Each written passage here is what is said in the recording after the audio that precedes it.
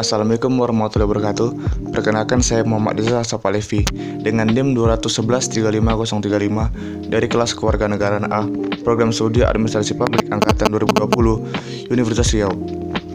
Kali ini saya akan membahas 5 materi ujian akhir semester Kewarganegaraan A. Yang pertama, hakikat sentralisasi, otonomi daerah, dan desentralisasi. Yang kedua, rumusan visi otonomi daerah. Yang ketiga, prinsip pelaksanaan otonomi daerah. Yang keempat, sejarah otonomi daerah di Indonesia. Dan yang kelima, pembagian kewenangan antara pemerintah pusat dan pemerintah daerah dalam otonomi daerah. Baiklah, materi yang pertama adalah hakikat sentralisasi, otonomi daerah, dan desentralisasi. Bagian 1, sentralisasi. Sentralisasi adalah sebuah penyerahan kekuasaan dan juga wewenang pemerintahan secara penuh kepada pemerintah pusat. Pemerintah yang dimaksud dalam asas tersebut merupakan presiden dan dewan kabinet. Sedangkan yang dimaksud dengan wewenang adalah kewenangan politik serta kewenangan administrasi. Kewenangan politik merupakan sebuah kewenangan yang membuat dan juga memutuskan kebijakan. Sedangkan yang dimaksud dengan kewenangan administrasi adalah sebuah kewenangan dalam menjalankan kebijakan.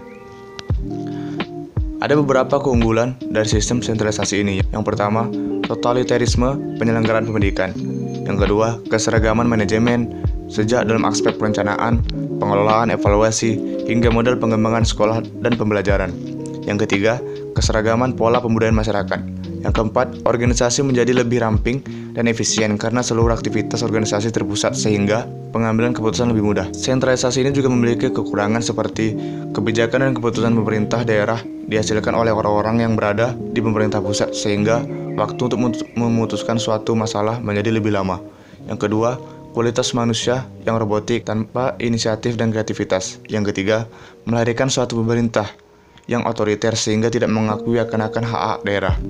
Contoh sistem sentralisasi ini seperti bagian lembaga keamanan negara seperti TNI yang melindungi NKRI dari 3 titik pusat yaitu udara, laut, dan darat.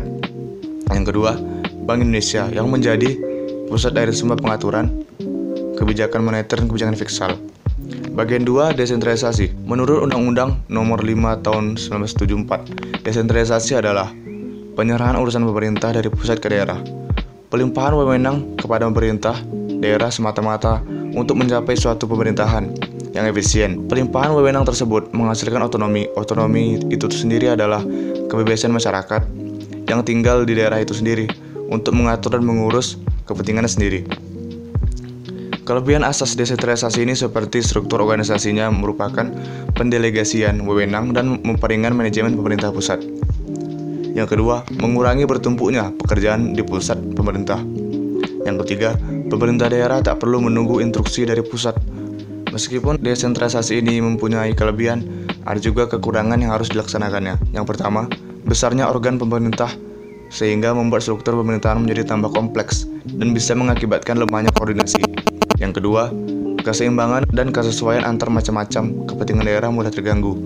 Yang ketiga, desentralisasi teritorial mendorong timbulnya paham kedaerahan. Contoh asas desentralisasi ini seperti Dinas Pendidikan menjadi pengatur bagaimana pola pendidikan yang akan dijalankannya. Bagian 3, otonomi daerah. Menurut Undang-Undang Nomor 32 Tahun 2004, otonomi daerah adalah hak, wewenang, dan kewajiban daerah otonomi untuk mengatur dan mengurus sendiri urusan pemerintahan dan kepentingan masyarakat setempat sesuai dengan peraturan perundang-undangan yang berlaku. Maksud dari tujuan otonomi daerah ini adalah supaya tidak terjadi pemusatan dalam kekuasaan pemerintah dan pada tingkat pusat sehingga jalannya pemerintahan dan pembangunan berjalan lancar. Yang kedua, supaya pemerintah tidak hanya dijalankan oleh pemerintah pusat, tetapi daerah pun dapat diberi hak untuk mengurus sendiri kebutuhannya. Yang ketiga, supaya ada kepentingan umum, suatu daerah dapat diurus lebih baik dengan memperhatikan sifat dan keadaan daerah yang mempunyai kekhususan sendiri. Adapun manfaat dari otonomi daerah tersebut adalah otonomi daerah dapat dilaksanakan sesuai dengan kepentingan dan kebutuhan rakyat.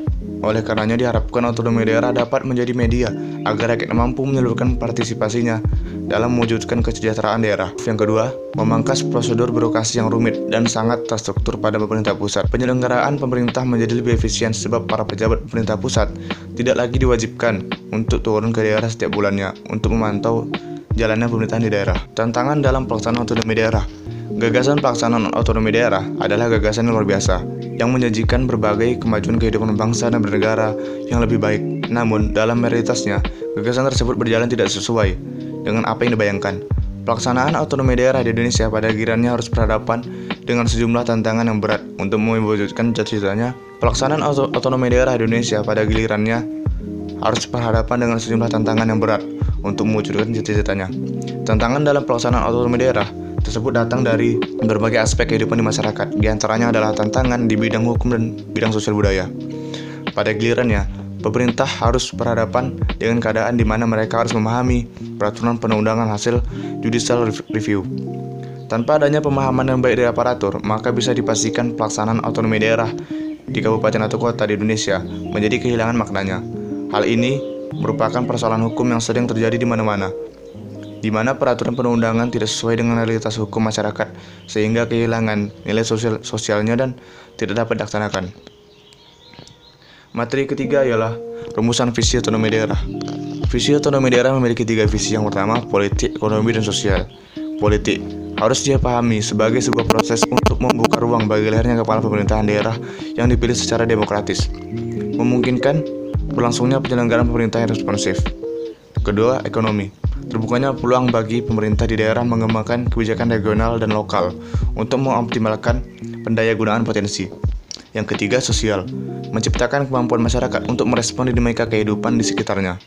Materi ketiga ialah prinsip pelaksanaan otonomi daerah. Otonomi daerah sendiri memiliki 3 prinsip. Yang pertama, otonomi seluas-luasnya, otonomi nyata, dan otonomi bertanggung jawab. Yang pertama, otonomi seluas-luasnya. Prinsip ini berarti bahwa daerah diberi kewenangan untuk mengatur semua urusan pemerintahan di luar urusan pemerintah yang ditetapkan undang-undang. Yang kedua, otonomi nyata. Prinsip ini berarti otonomi diberikan untuk menangani urusan pemerintah pada dasar tugas, wewenang, dan kewajiban yang telah ada, serta berpotensi untuk hidup dan berkembang sesuai potensi serta kekhasan daerahnya. Yang ketiga, otonomi bertanggung jawab. Prinsip ini berarti penyelenggaraan otonomi harus berjalan dengan tujuan dan pemberian kewenangan itu. Materi yang keempat adalah sejarah otonomi daerah di Indonesia. Pada tahun 1903, pemerintah Belanda menetapkan satu undang-undang yang memungkinkan adanya daerah otonom yang memiliki kewenangan mengurus keuangan sendiri. Pada tahun 1922, dikeluarkan Act of the Western Fair Farming, di mana sudah mulai dilibatkan orang-orang Indonesia dalam badan-badan pemerintahan. Sejak inilah orang-orang Indonesia dimulai diberi pendidikan politik. Pada tahun 1937, mulai diterapkan konsep desentralisasi atau disebut otonomi daerah. Namun, yang disebut otonom adalah hak untuk membantu pelaksanaan pemerintah pusat. Sementara kepala daerah adalah orang-orang pusat di daerah, yang sekaligus memegang jabatan tertinggi di daerah dan diawasi oleh Gubernur Jenderal. Di era kemerdekaan, Pasal 1 Undang-Undang 1945 menetapkan negara Indonesia adalah negara kesatuan yang berbentuk republik. Pasal 18 Undang-Undang Dasar 1945 beserta penjelasannya menjelaskan bahwa daerah Indonesia terbagi dalam daerah yang bersifat otonom atau bersifat daerah administrasi. Selanjutnya, materi yang terakhir adalah pembagian kewenangan antara pemerintah pusat dan pemerintah daerah dalam otonomi daerah. Pembagian kewenangan dalam hubungan pusat dan daerah adalah menyangkut pembagian urusan rumah tangga atau dalam bahasa peraturan perundang-undangannya disebut dengan urusan pemerintahan. Menurut Nikmatul Huda, pada hakikatnya urusan pemerintah terbagi dalam 2 kelompok. Pertama, urusan pemerintahan yang sepenuhnya diselenggarakan oleh pemerintah tanpa asas desentralisasi. Berbagai urusan pemerintah tersebut secara eksklusif menjadi wewenang pemerintah, baik pemerintah negara kesatuan maupun pemerintah negara federal. Sejumlah urusan pemerintahan tersebut diselenggarakan dengan asas sentralisasi, dekonsentrasi, dan tugas pembantuan. Kedua, meski sejumlah urusan pemerintahan lain dapat diselenggarakan dengan asas desentralisasi, berbagai urusan pemerintahan tersebut tidak pernah secara eksklusif menjadi wewenang daerah otonom. Di luar dari sejumlah urusan pemerintahan yang tidak dapat diselenggarakan oleh pemerintah subnasional, Medik menjelaskan bagian dari urusan pemerintahan tersebut juga menjadi wewenang pemerintah, sementara bagian-bagian lainnya didesentralisasikan.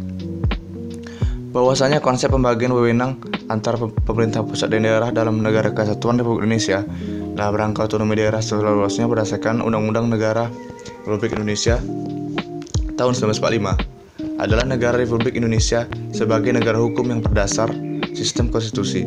Maka dalam setiap tindakan hukum mengenai konsep hubungan kewenangan antara pusat dan daerah harus dibangun melalui peraturan perundang-undangan, sehingga kewenangan yang merupakan salah satu bentuk kekuasaan memiliki legitimasi, yang nantinya terhadap hubungan kewenangan tersebut memiliki legitimate power. Mungkin hanya sekian yang bisa saya sampaikan. Jika ada kesalahan penyampaian kata, harap dimaklumi dan mohon dimaafkan. Terima kasih kepada semuanya yang telah mendengar penyampaian materi dari saya. Saya akhiri, wabillahi taufiq wa hidayah. Assalamualaikum warahmatullahi wabarakatuh.